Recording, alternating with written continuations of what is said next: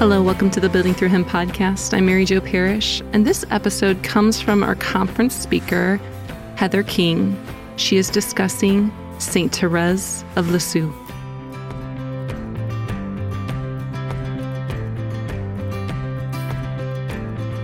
I'm really thrilled to be here. Thank you, Mary Jo, and thank you, Lisa and Diana, for picking me up, and all the zillions of people women that I know went into making this, and I'm just thrilled to be here. I live in Tucson, Arizona now, after 30 years in LA. So I've never been to Fort Wayne, and I got to walk along the river yesterday, and I'm going to do that tomorrow morning again. Anyway, so thank you for having me. And it's so wonderful to be here on the feast day of my dear companion, as I say, capital D, capital C, Saint Therese of Lisieux. As Father said in his homily, I too feel a little bit like Therese has stalked me. I wrote a book about Therese several years ago, and I'll be signing it after. It's called Shirt of Flame, A Year with Saint Therese of Lisieux. And I am a recovering alcoholic. I'm a convert. I came into the church in 1996, partly from getting sober, and, so grateful. I still am. And I gave up a career as a lawyer to become a writer. And after I converted, it turned out I kind of began to write more or less for the church. So it's been a really a beautiful and kind of a checkered journey. But anyway, the reason I hooked up with Therese was several years ago, this publisher approached me and asked if I would want to write a book about walking for a year with the spirituality of a saint, a particular saint, and I could choose the saint. And so I chose Saint Therese mainly because I just knew the barest outline of her, which is probably true for many of us. But I was intrigued by the odd couple pairing, because Therese was like a lifelong virgin who died at 24. I had like a career in the bars. That's all I need to say about that. She came from a super Catholic family. I'm an adult convert. She lived in an obscure, it was kind of convent in kind of bucolic France. I lived at the time in the middle of Koreatown, Los Angeles, which is this real melting pot. So I liked the pairing, and kind of all I knew was that she was known for saying, I will shower down roses from heaven. That was her whole thing, when, that her work would be done in heaven, where she would pray for souls. And hence the whole, whenever people see a rose, or as we see so many here today, beautiful, that's Saint Therese, smiling down. And it's a little bit corny, right? And I come from New England. People are kind of like sarcastic and a little bit cynical. So Therese would probably not have been my first choice, but I was intrigued. I wanted to know more about her. And after I wrote the book, I realized, I didn't choose Therese. She chose me. So I just want to give what I want to do today is, I want to first, I'll give just a thumbnail sketch of Therese's life, but kind of want to go through some of the paradoxes that make Therese interesting. And then I want to go through her life, focusing on some of the seminal events from her life and how her spirituality is so relevant today. And then to talk a little bit about her little way. That was the name she gave to her spirituality, the little way. She's been called by many the greatest saint of the 20th century. So there's one huge paradox right there. Little way, great saint. And also before, you may know, she wrote, the whole reason we know about her is because she wrote her own autobiography under orders in the Carmelite convent from her superiors, one of whom was her actual blood sister. And that's how she came to write what we now know as the story of a soul, which is Therese's spirituality. It's a memoir in a way. I mean, she starts at her childhood and goes up, but obviously the kind of showing the evolution of her spirituality. Okay, so just in brief, 1873 to 1897, died when she was 24, was born into this super pious Catholic family. And her mother, interestingly, was the breadwinner. Both her parents have now been declared saints. Her mother was a lace maker, and her father was kind of this dreamy guy who would go on pilgrimages and go to her dear papa, and he would sort of be off fishing and things like that. I really identify with the father. But the mother kind of, I think, kept the thing going like we do, or like some of us do anyway. And so they're so pious, this family. The parents initially proposed a celibate marriage. They were going to get married and not, consummated. And I think it was like 10 months in, and their spiritual advisor was kind of like, it's okay. Like, So the mother went on to have 9 kids. 4 of them died in infancy, which was common in those days. And 5 daughters, all of whom eventually enter a cloistered convent. 4 of them enter the same convent, the one that Therese was in. Therese was the youngest, by the way. And then they also had this problem child that I'm going to get back to, the middle child, Leonie. And in this otherwise kind of perfect family, they were all beautiful and well-behaved, and they said the rosary incessantly together and all of that. And Leonie had eczema and was kind of just had a not unpleasing personality, and they kind of didn't know what to do with her. And she tried to enter. As an adult, she entered the various convents like many times and couldn't make it. And then she finally did. I'm going to talk some more about her at the end. But anyway, that was the setup. And so they're super Catholic. They go to daily mass at 5 a.m. like that. I just want to say, and there's tons of books too. If you're interested in learning about Therese, tons of books that have been written about her. But one of my favorites is called The Hidden Face. And it's by this woman, Ida Gores, G-O with the 2 dots over the O, R-R-E-S. The Hidden Face. And Ida starts out, and she's a little bit like, what is the big, like she kind of is like, what is the big deal about Therese, right? And she says, Therese also, by the way, was declared a saint very soon after she died. I think they changed the rules for her. It used to be, there had to be 50 years had to pass before they would canonize you. I think they did it 12 years after or something like that. Then she's declared a doctor of the church, by the way, also. And I think that was in the 1900s. One of only 4 female doctors of the church. This is someone who had no higher education at all, didn't have a degree in theology from Notre Dame, nothing. Do you know? So she's really a remarkable soul. But anyway, so Ida Gores says, referring to the cult that grew up around Therese almost immediately after her death, Ida's kind of like, really? Like, big deal. So Therese wrote about this time when someone splashed laundry water on her in the convent, and she had this whole interior mighty battle and did not complain that her fellow sister splashed the cold, And so Ida Gores is like, okay, so it was cold in the convent and someone splashed laundry water on her. And she says, to be sure, all saints have done little things, but none exclusively little things. So she's kind of making fun of Therese. And as for the story of a soul, if you've ever read it and sort of been like, again, like, I don't get it, Ida Gores says, let's be honest with ourselves. Who among us has ever read the story of a soul without being disappointed? Who among us has really liked the book spontaneously without the aid of an uneasy conscience, which leads us modestly to ascribe our discontent with this famous work to our own inferiority? Right? So if you've ever read the story of a soul and thought, I don't get it, but it must be me, she's saying you're in good company, right? So, and I say that because I used to call this talk rehabilitating Therese, as if she needs, tongue in cheek. But I think, just to say, many of us have that initial, okay, she's therapy, she's little, but that is not the real Therese. So I want to talk about some of the paradoxes that make Therese interesting.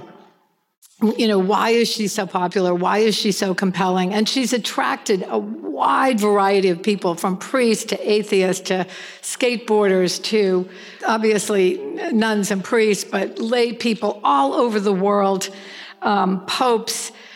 So Therese, known for her simplicity, was in fact a woman of extraordinary complexity.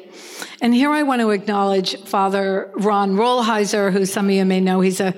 Among other things, he has a syndicated column on spirituality. He wrote a couple of papers on Therese that were very helpful to me. So some of the complexities include the treasured infant whose childhood was marked by profound abandonment. Therese's mother, beloved mother, died when she was 4.5 of breast cancer. And before that, because she was sickly and they were afraid she'd die. So even her first year, she was farmed out to a wet nurse so there was another attachment, abandonment. But then her mother dies when she's 4.5, huge abandonment. So the archetypal child Tinkerbell, who was also Sophia, the crone, the wise, white-haired old woman. The peasant, who was also the artist, the martyr who was detached from the world, but who also has an excessive love for family and for the beauty of this world. She's in the convent with 3 of her blood sisters, and she learns very early on she cannot play favorites. She has to treat them exactly as she does all the other sisters. That's a heavy duty. That's detachment, right? And her sisters didn't like it, by the way. The congenital loner, who was also able to embrace the whole world. Therese was, I think, an introvert, very, very much a contemplative. The lifelong celibate, who was also an ardent lover. The obedient child, who knew when to break the rules. And I'm going to talk, his father touched on it with Therese's audience with the Pope, when she begged him to let her into the convent at 15. She was a very, very obedient, but when it came to her vocation, she knew when it was okay to stretch the rules. The young nun, who was utterly humble and utterly burned to be a saint, the saint reduced in popular piety to a shower of roses, who died at 24 of complications from TB, with gangrened intestines and no pain medication of any kind that wasn't the Carmelite way, crying, "I love him." So that's Therese. I just think it's such a kind of romantic, very compelling story to me. So anyway, so just to kind of go through her life a little bit, she's, as I said, born into this very pious family, and she's very well educated. She's pampered. They adore. She's got gold ringlets, and they all make a fuss over her, but they're also they don't spoil her. So she's well educated. She has like good breeding, I guess we could say, and raised in the faith, of course. And there's this great anecdote of her when she's very little, and her sisters present her with this little basket of kind of sewing trimmings and lace and things like that. And they say, "You can choose one." And Therese says, "I want all." She chooses all of them. And she herself, she tells a story in Story of a Soul. So she, as an adult, recognizes that this was a seminal. She gets that her heart was burning. And she's not, I don't know about you, but I often do this. I think, it's holy to sort of not want anything and to be like, don't bother about me. I'll just take whatever's left over. Or I don't want to choose anything so as not to appear greedy or so. And Therese is totally not about that. No, if you burn for Christ, you want all. So then her mother dies, as I said. And then what happens is, so she kind of chooses a second mother, as she calls her sister Pauline, her oldest sister. Well, pretty soon, Pauline also leaves to go into the cloister at Carmel. And you can only visit, I think the family could visit for half an hour a week or something like that. So Therese is devastated. And then the next sister, Pauline, also enters the So Therese's response is kind of to have a nervous breakdown. And by the way, she's kind of I guess we would call it neurotic. She's very, very kind of over bonds. She says, I was such a pain. She would do something wrong and then she'd apologize and start crying and make it worse and then cry again, like that. I so identify with this. It's really like this disguised plea, not very well disguised plea, tension. So, and I want to mention here, Brother Joseph Schmidt, another wonderful writer on Therese, Schmidt. I think he's a Christian brother. I'm pretty sure he's still alive. I went to a retreat of his once, but he's written a bunch of books on Therese, but one is called Walking the Little Way of St. Therese, and one is called Everything is Grace. Wonderful writer, wonderful insights. And his main thesis is that the whole evolution of Therese's spirituality was through what we would today call codependence. Right? Sort of overbonding, not having good boundaries, not overthanking, doing for the other person what they could do for themselves, purporting to love people, but really being super, super needy and needing them to love me. I don't know if anyone identifies, but this was Therese's kind of thing. And that's how she was as a young girl. So I think she's maybe 10 or something like that. And she has this, quote, neurotic illness, this kind of breakdown after, I think both of the two older sisters had left for the convent. And no one can, the doctors come in, they can't diagnose it. She's having like seizures, kind of throwing herself against the wall. She can't move, she can't speak, she's rigid, and they didn't know what to do. They gave her the last rites, actually. They thought she was going to die. And she is saved by looking one day at a statue of the Blessed Virgin in the corner of her room, and she saw Mary smile at her, and the illness miraculously disappeared.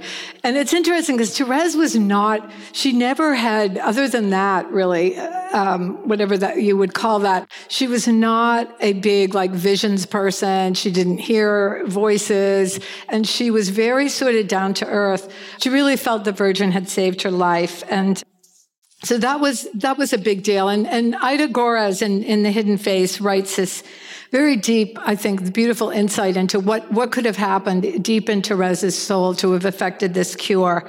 And she says, nevertheless, we believe that a decision must have taken place deep within her. For here she was confronted with alternatives. She could release the hand of Pauline, her sister who had gone into the convent, and reach across the irrevocable gulf for the hand of the Blessed Virgin, or, and this was the other possibility, she could cling to her despair, could hold tight to her neurosis, could maintain her protests, stubbornly persist at all costs in the sinister attempt at blackmail, which this disease represented. I just think there's something, that parable of the paralytic by the pool. He's in by the pool for 40 years, kind of whining, I'd like to go in, but no one will help me. And Jesus comes along and says, do you want to be healed? And that's a question I have to very often ask myself, right? When you're sort of clinging, maybe unconsciously, to sort of the dark side or the pain or the wound or the obsession. Do I want to be healed? And Therese, at some level, said yes, like Mary's yes. So anyway, on she went. And so no sooner she cured of that, then she had this whole scruples nightmare that she went through. And by the way, the spirituality of her day was very, very Jansenistic. So it was based on the wrath of God, and you had to appease this vengeful God, and people made these kind of OCD lists of their good deeds and their sins, and very, I think, what we would know to be unhealthy. In fact, Jansenism has been declared a heresy, but that was the spirituality of her day. And this is, within this spirituality, Therese forms a spirituality that's very, very different. That's not, it's just straight gospel, but it's, as all the commentators say, it's ancient, but it's new in a way, partly because it's so simple. But anyway, then Therese, she's, I think, 13, and she has really the seminal event of her life. As she says, the entry into the third part of her spirituality, and this is the Christmas conversion.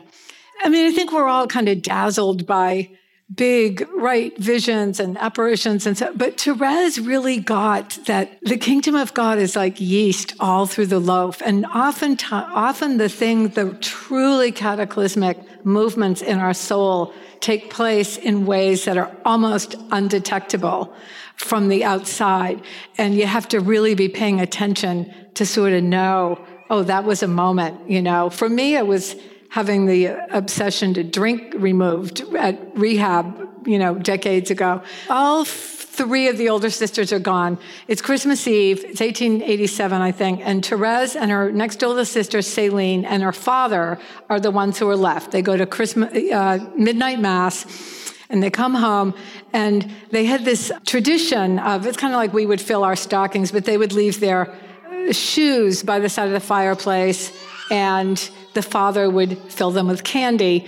And the father was uncharacteristically, and Therese still left her shoes out. She's the youngest kid, and she's the only one who still does it. And her father, he adores his little queen, as he calls her, but he's kind of cranky that night. And Therese overhears her father, her dear papa, say to Céline, oh, for heaven's sakes, isn't Therese, let's hope this is the last year. Isn't Therese getting a little old for this? Well, Therese hears him. She's halfway up the stairs to her bedroom. And ordinarily, that is the kind of remark that would have sent her into a tizzy of tears and, oh, Daddy, you don't love me, and I'm a bother. And on the instant, literally on the stairs, she said something changed in her. It was like she went from being a child to an adult. Yeah, and she just turns around on the stairs.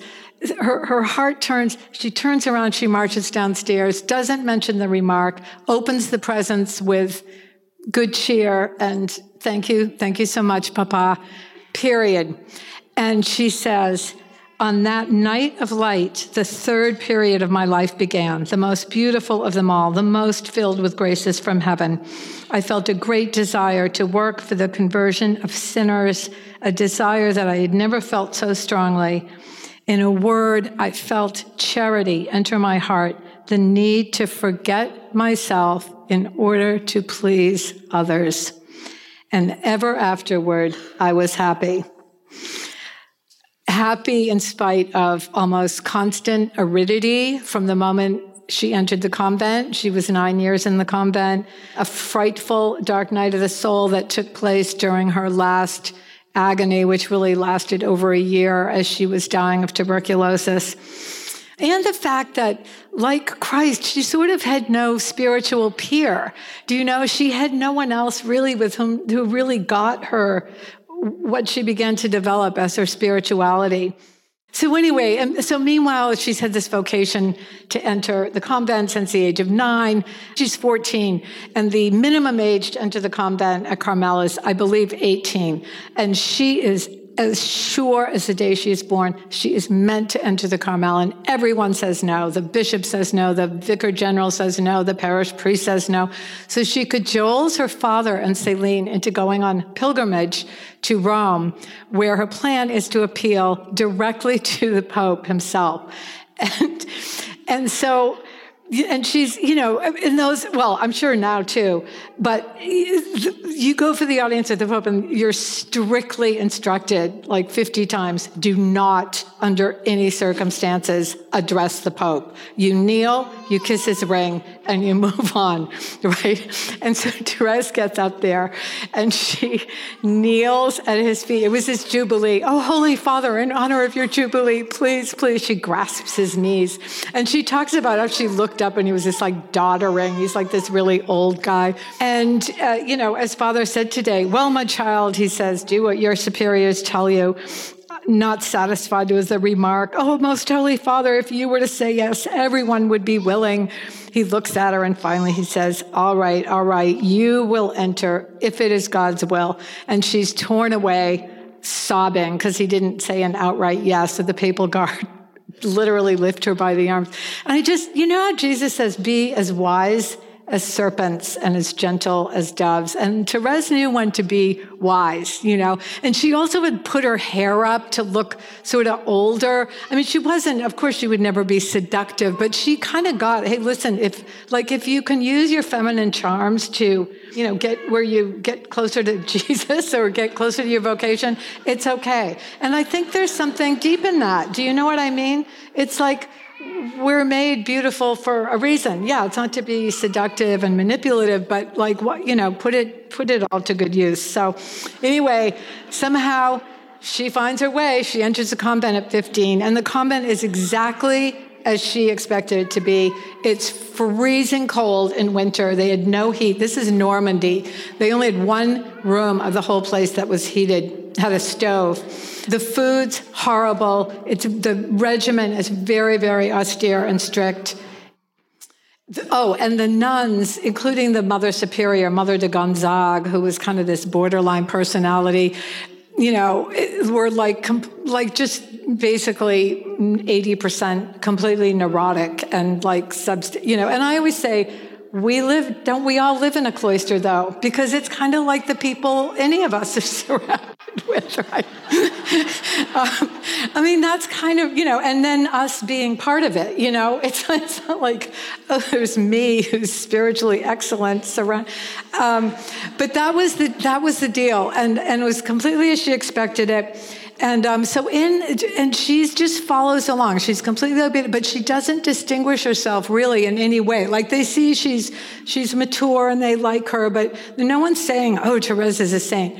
But while she's in there, she's a couple of, and Therese in a way, she's like a perpetual teenager. She loves, if you read Story of a Soul, italics, all caps, exclamation points.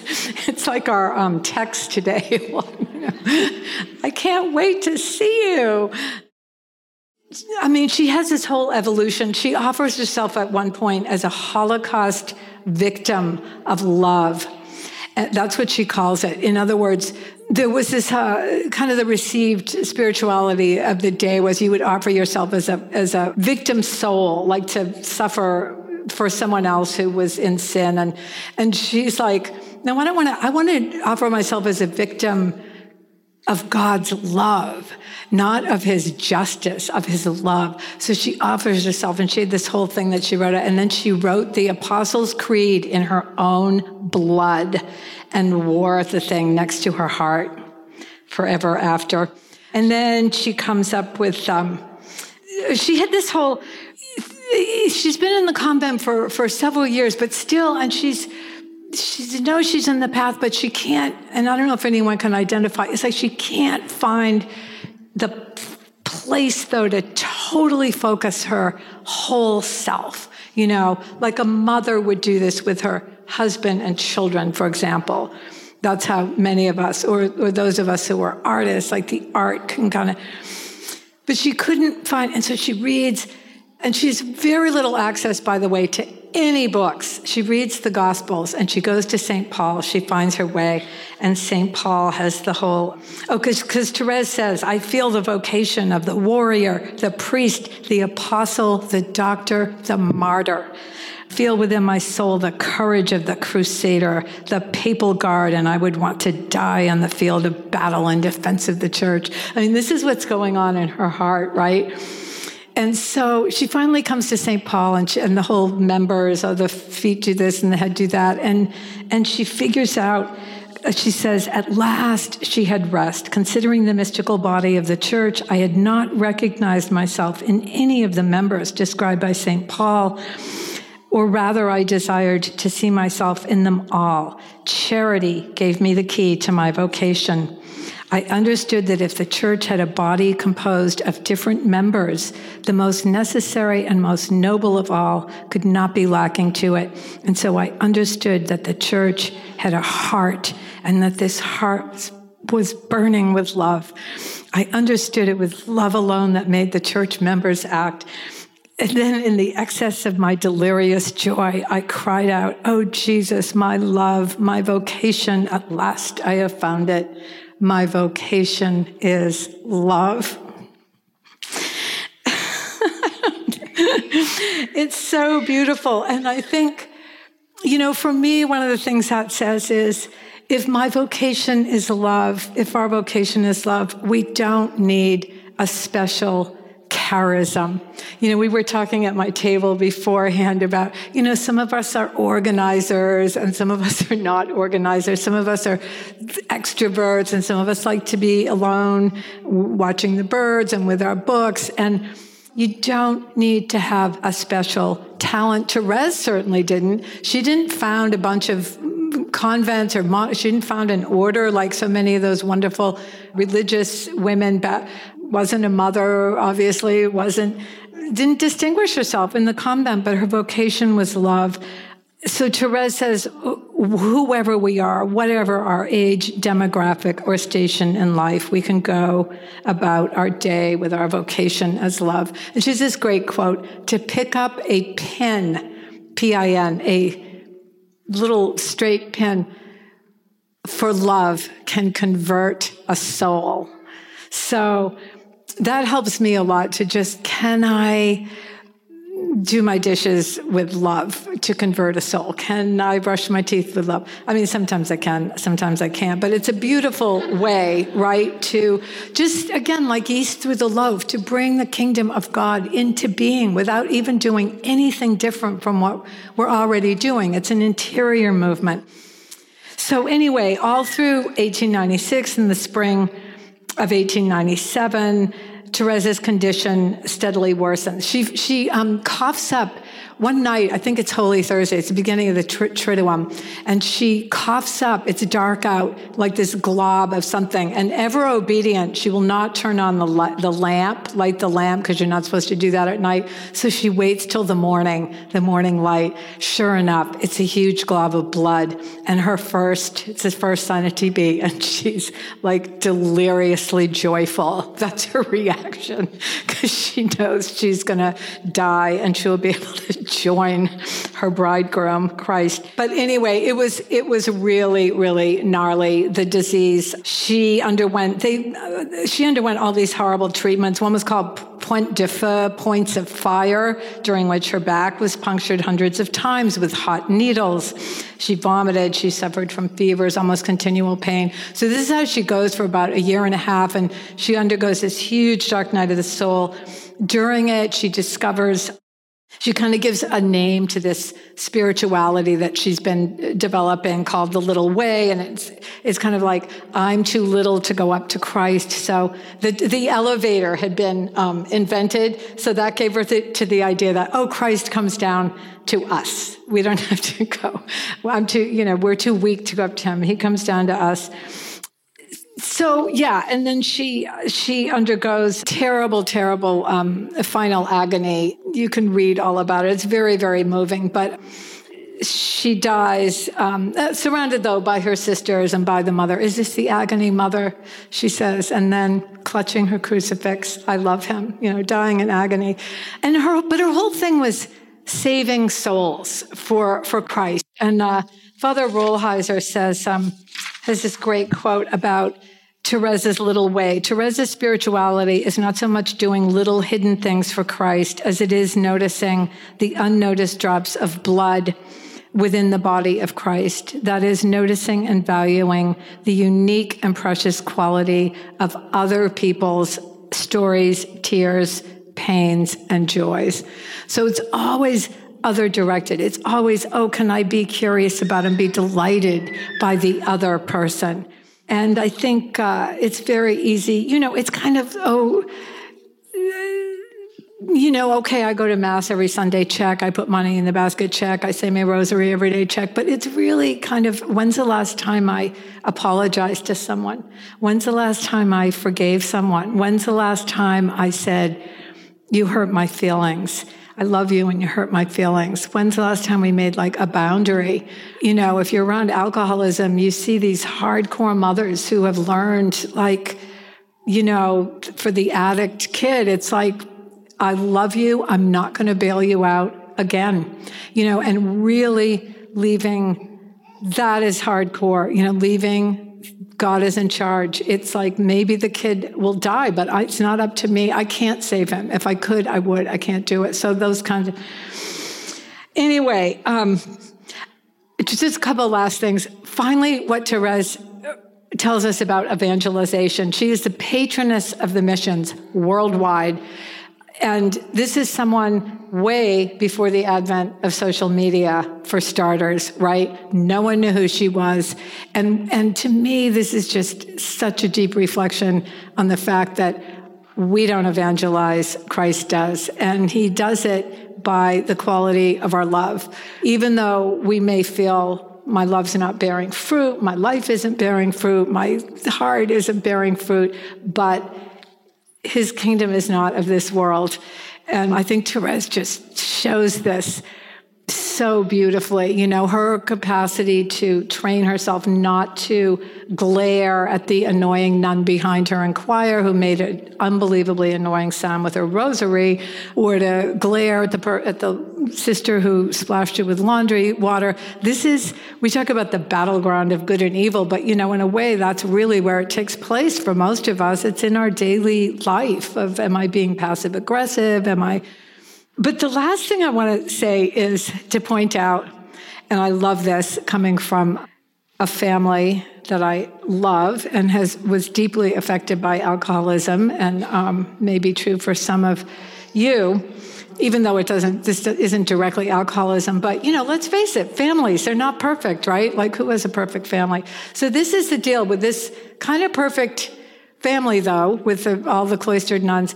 The parents have been canonized, and the one other sister besides Therese who is up for canonization is Leonie, the disturbed one, the troubled one, the one who was a problem, the one who they were kind of embarrassed by, the black sheep.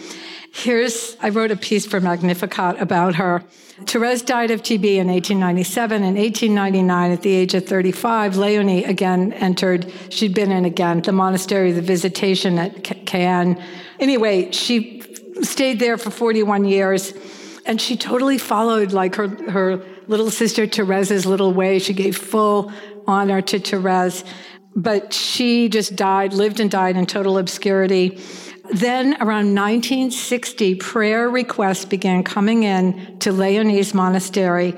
People identified with her isolation within the family, her difficulty with her vocation, her brokenness, the life of prayer that at last allowed her to transform rather than transmit her childhood wounds. And the woman who keeps the website, Maureen O'Riordan, talks about one cannot leaf through it without moistening it with some tears in the reading of supplication of parents in suffering. I know some of you can identify, rendered powerless by the chaotic itineraries of certain of their children. And then this other biblical scholar, apropos of Leonie, says, the Christian life is not an athletic performance. The true Christian life is always a matter of poverty offered to God and transfigured by him. So I love that, because I love hearing stories of people who pray for 25 years and then the person's converted or the person is healed or whatever. But I think what about when you pray for 25 years and the thing doesn't happen? I think that's the cross.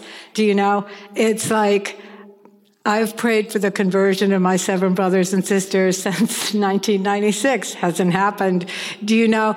And I think this is the thing about prayer. Someone once said to Therese, what do you say to Jesus when you pray? And she thought for a minute and she said, I don't say much of anything. I just love him. And, I think sometimes we pray for our own kid to get sober. Maybe our kid doesn't get sober, but maybe some other mother's kid gets sober.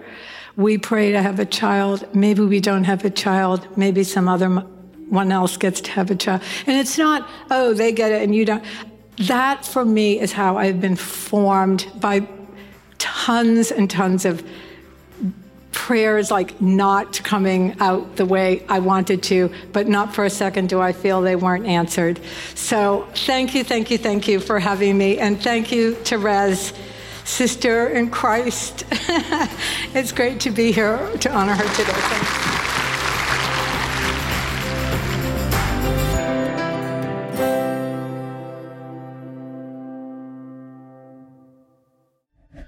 This show is a production of the Spoke Street Media Podcast Network. For more great podcasts, visit spokestreet.com.